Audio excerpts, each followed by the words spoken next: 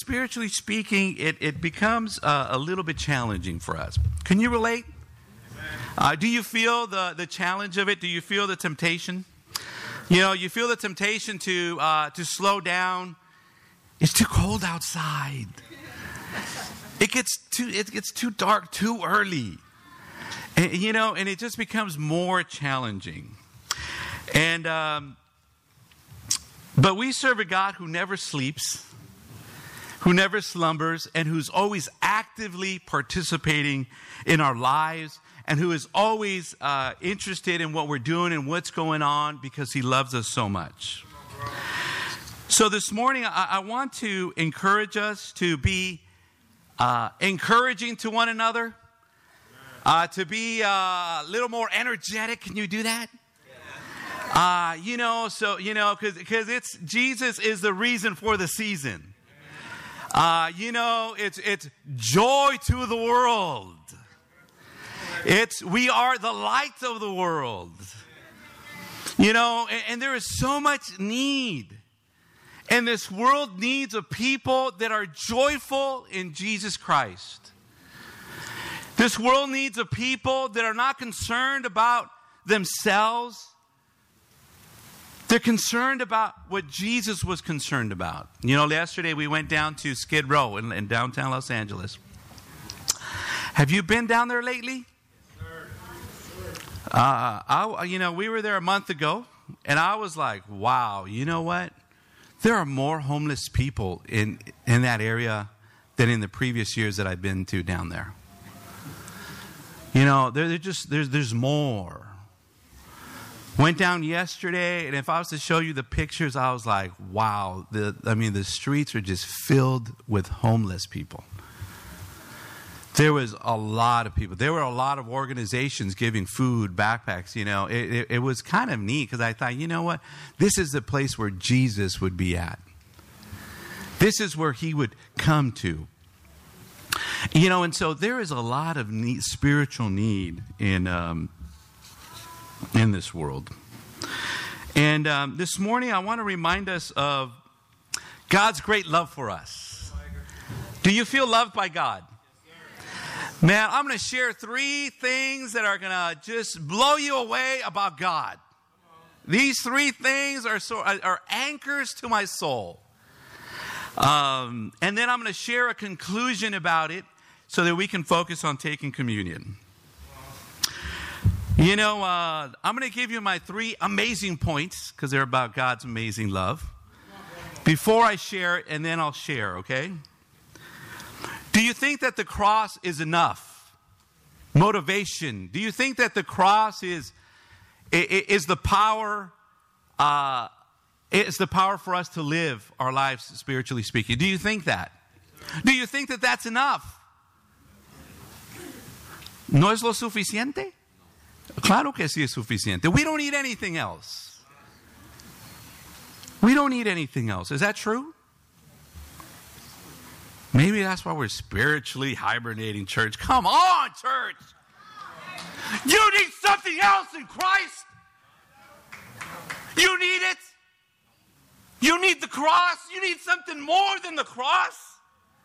Come on. Is the cross all that you need? Yes. That's all I need.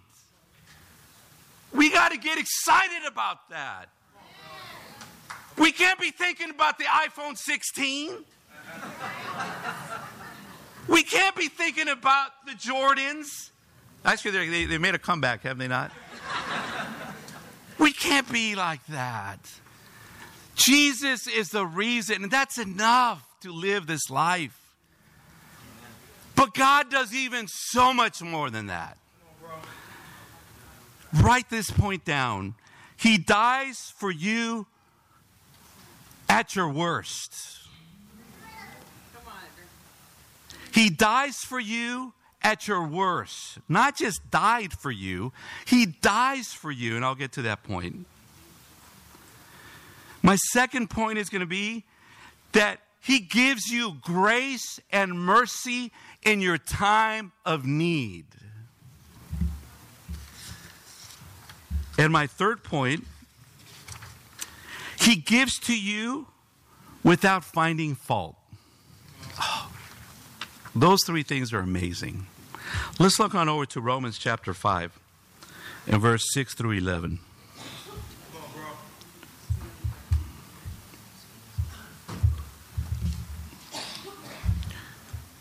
Romans chapter 5, 6 through 11.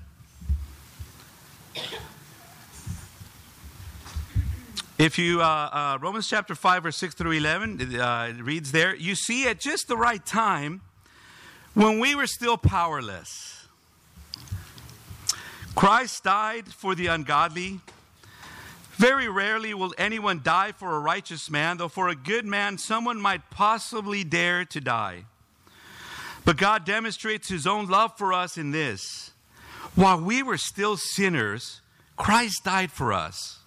Verse 9. Since we have now been justified by his blood, how much more shall we be saved from God's wrath through him? For if when we were God's enemies, we were reconciled to him through the death of his Son, how much more, having been reconciled, shall we be saved through his life? Not only is this so, but we also rejoice in God through our Lord Jesus Christ, through whom we have now received reconciliation. When you were an enemy of Christ, when you wanted nothing to do with Christ, did he die for you? Yes. He died for you when you were an enemy. When you had no concern, no interest for his purpose or his mission, he died for you. And don't you think that if he died for you when you were his enemy, don't you think he would be willing to die for you now that you're trying? Don't you think he would show his love for you and give to you now that you are trying? Yes. You know, and so this verse, I love this verse because it reminds me that, you know what? At my worst, when I was powerless, Christ died for me. At your worst, Christ died for you. Now, when we look at this passage, sometimes we just think about before we became a Christian. Isn't that true? Yeah. You know, for me, when I've been a disciple walking in faith for 28 years. You know what? When I look at my life, sometimes the worst has been as a disciple of Jesus. You know, and so when I look, it's like, you know what? And what makes it worse is because I know the truth. Because I've been enlightened. And, you know, and so when I look at my sin, the times that I've fallen, the time that I got drunk as a disciple of Jesus, that was pretty bad. The time I left all the impurities of the world, and then they started to trickle back into my life. I ended up having an impure dating relationship with someone in the church at one point. That's pretty bad. At one time, I was so mad, I flipped off my boss. That's pretty bad. Can anybody relate? Or is it just me?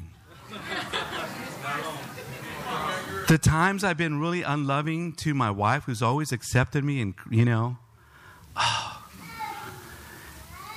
he continues to die for you at your worst. I think we would be rather blown away if God or whatever, if we all came up here and we put your worst up on the screen. I think all we can say is, Lord, have grace and mercy on us. Right? And so he says, hey, I died for you. I died, but I continue to show this amazing love for you.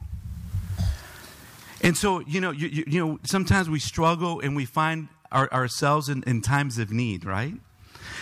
And so not only does he die for us at our worst, but then he gives us grace and mercy in our time of need.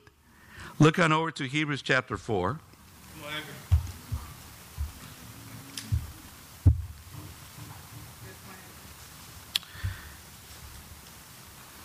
Thank you guys for not judging. Amen. Why are you judging me? No, I'm just kidding. No. All right. Hebrews chapter 4. That was my Nacho Libre.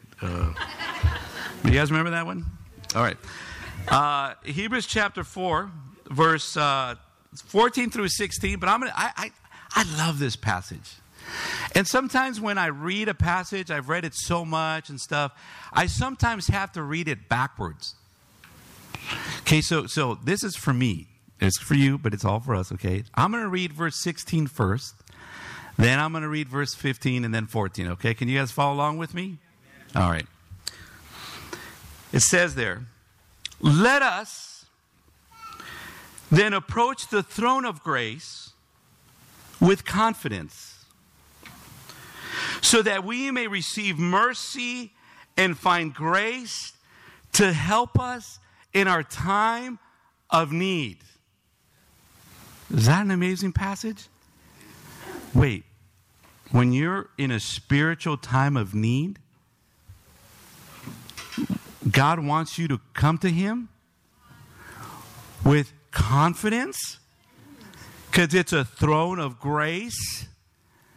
And instead of finding punishment and judgment, what do you find? Grace and mercy. Good grief. Good grief. Isn't God amazing? You know, it's your time of need. You need. That means you're not doing it. What does that mean when you're in need? Let's look at verse 15. Verse 15 says, for we do not have a high priest who is unable to sympathize with our weaknesses, but we have one who has been tempted in every way just as we are, yet was without sin. What does it mean when you're in need? When you're spiritually weak? What does it mean when you're in need? Spiritually speaking, when you're giving in to temptation? Isn't that when you need God? Yes, sir. You're so down in the dumps. Dang it, it's November and December again. You're down.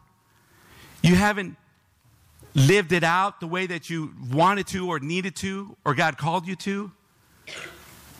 You know, and God says, yes, when you are spiritually weak, and when you have given into temptation, what I want you to do is approach me.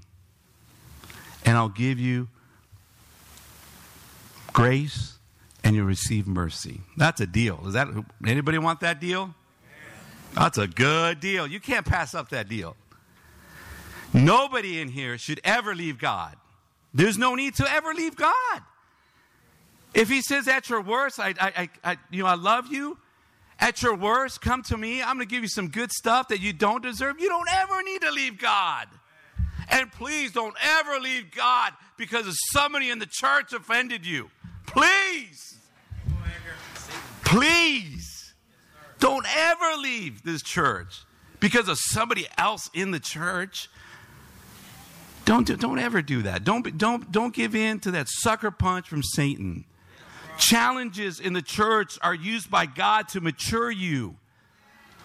Don't take the shortcut. He's just going to bring you back around. See you in a couple of years. Same thing's going to happen somewhere else. God's into character building. You're going to pass it. Oh, you will. Because that's what God does. He builds character. Verse 14. Therefore, since we have a great high priest who has gone through the heavens, Jesus, the Son of God, let us hold firmly to the faith that we profess. Who's your high priest, church? Jesus. He's the one who intercedes for you. He is the sacrifice of atonement for you. You have Him on your side. And not only on your side, you have someone who is very compassionate, who sympathizes with you. You know, is God's great love amazing? Oh, man. He could have stopped at the cross. He could have. That's enough. But he continues. And, you know, and not only is that, can I give it to you one more? One more? One more? Look at James chapter 1, verse 2. Because these scriptures are anchors to my soul.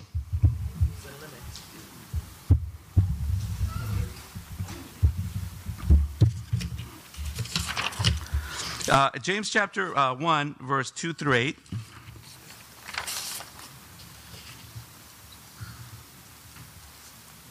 Okay, you guys there? Okay, I'm doing good on time. All right. All right, James chapter 1. This is going to blow you away. Consider it pure joy, my brothers, whenever you face trials of many kinds, because you know that the testing of your faith develops perseverance. Perseverance must finish its work so that you may be mature and complete, not lacking anything. If any of you lacks wisdom, he should ask God, who gives generously to all without finding fault. Can I read that again? Because this is too good to be true. Sometimes you read it. Who gives generously to all without finding a fault? Who gives to you like you've done everything right? What? Who gives to you like you're perfect? Is that amazing? That's blow away. That, you know, this is talking about those that are in trials. They're, you know, you're going through some challenges. And those are good because God wants to produce a maturity in you. But he makes a reference to wisdom because, you know, he's talking to the ones that are under trials and they're not passing the trials. He's talking to the ones that lacked wisdom to pass the trial. You guys understand that? I heard a great definition, a simple definition of wisdom. Wisdom is simply, they said, is knowing or doing things God's way. That's a great definition of wisdom. I think if you were to look at a man of wisdom, you would expect that, you know what, he is doing things God's way. You know, and so he says is that, you know what, when we're blowing it and messing up, and we don't have the knowledge, the wisdom, you know, to do what is right, God says, I want you to come to me and I want you to ask me for that wisdom. And I'm going to give to you generously. Like if you were already living it out perfectly. That's blow away for me. That's amazing. That's a triple threat action right there. He died for you at your worst. He gives you mercy and grace in times of need. And he gives to you wisdom without finding fault. Does anybody in here have an excuse as to why not doing well spiritually? That's how amazing God is. God says, all of you can do well spiritually. All of you can live the life out. All of you can live out the life that honors me, that brings me glory. And so what is the conclusion of these three amazing acts of love for me? Let's look on over to the most popular Bible verse in the entire world. You guys know which one that is? John 3:16. Let's go on over there. John chapter 3:16. Okay, and we'll take John chapter 3, verse 16. We're going to read 16 through 21. Because the world loves verse 16. And we love verse 16. But you got to keep reading. And then we'll take communion. For God so loved the world. Who, church? God. What did he do? He loved. God, is God love? God is love. God is good. He said God so much loved the world. He's crazy about you. He loves you so deeply. All of us, what did he do? He gave his one and only Son, that whoever believes in him shall not perish, but have eternal life. For God did not send his Son into the world to condemn the world, but to save the world through him. Whoever believes in him is not condemned, but whoever does not believe stands condemned already, because he has not believed in the name of God's one and only Son. He loved us because he wants to save us, because he wants to spend eternity with you. Is God calling you to spend eternity with him? I know that he's working in people's hearts. I know that some of us are just tired of this world. Some of us are just really tired of sin. Isn't sin tiring? Oh, please don't tell me another lie. Good grief. It gets really tiring. It gets really tiring. Doesn't it? The selfishness. It just gets tiring. The lack of humility, not apologizing. Oh my goodness, it gets tiring. You know, and God is calling you into his kingdom. You know, where you find fulfillment in God, not in people. And you can be happy and righteous and peaceful in his spirit without people, so that you can love people the way that he loves people. And is he calling you? And so we see this amazing picture that God he just loves us so much. Does God love you so much? Yes. Has he done his part? Is he doing his part? He's totally doing it. But, you know, so let's never have verse 19 ever be said about us. Okay, let's read it. Verse 19. God is amazing. He does his part. Verse 19. But this is the verdict. This is the truth. God says, light has come into the world, but men love darkness instead of light because their deeds were evil. I've done all these things. I showed them love. But the truth is, they prefer the darkness. Prefieren la oscuridad.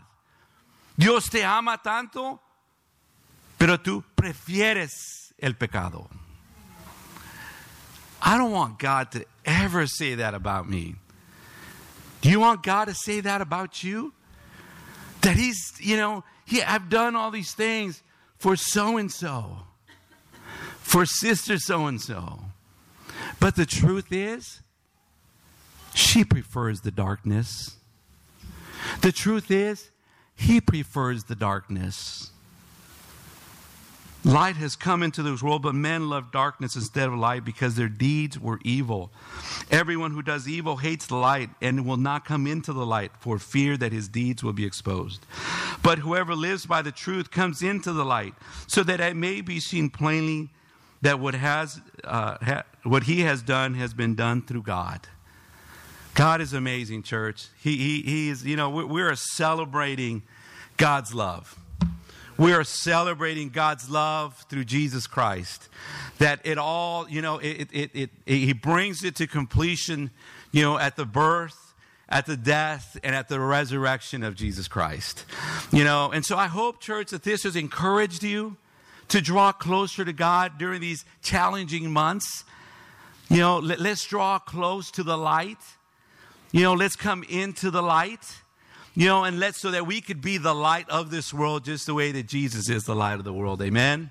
Yeah, so with that, guys, let's go ahead and take a moment of to pray so that we can take communion all together. And then, there's been an amazing team led by Latrice and the decorators who've been working so hard to put this play on. And it's going to, so let's encourage them as they've done everything that they could to encourage us as well. And then we're going to finish off with the kids. They're going to come up and singing. And then we got some hot chocolate and some coffee, right? And we got some Christmas treats outside for you guys so we can have a great time of fellowship. Amen. So with that, let's go ahead and say a word of prayer, and then we'll take communion. Let's pray. Heavenly Father, you are just flat out amazing. Your love, your heart, your spirit, the way you cherish us, the way that you treasure us, the way that you value us. Father, is there something that you have not done? Is there something that you've not done already to show just how much you love us? Father, thank you so much for all the gifts that we receive in you. Thank you for all the grace and the mercy.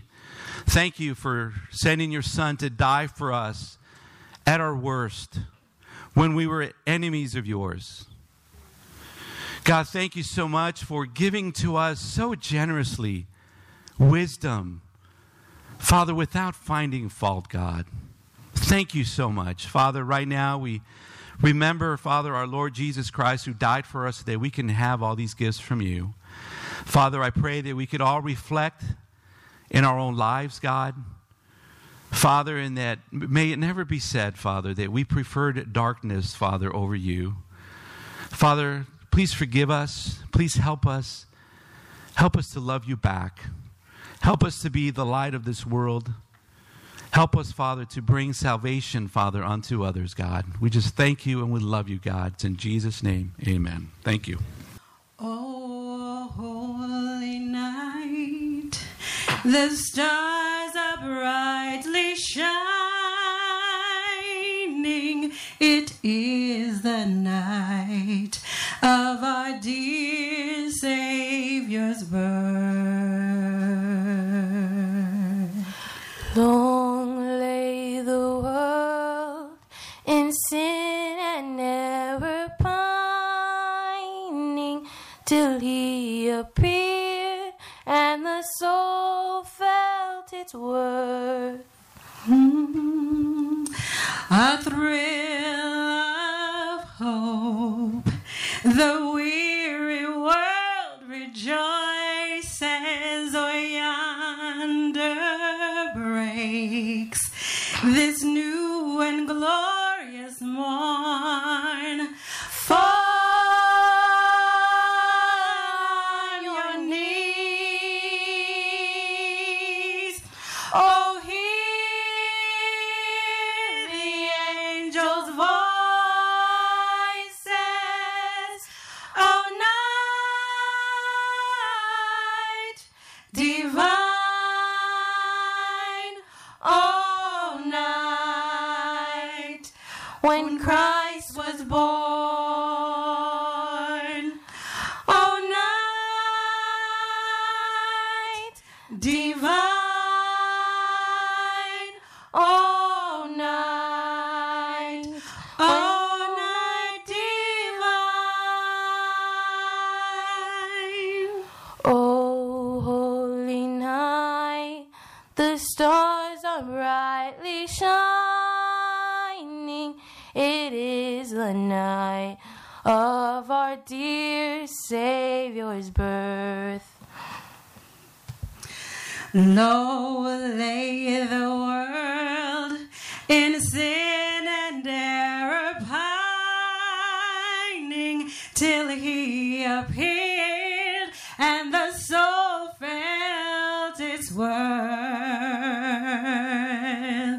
A thrill of hope, the weary world rejoices, for yonder breaks a new and glorious morn.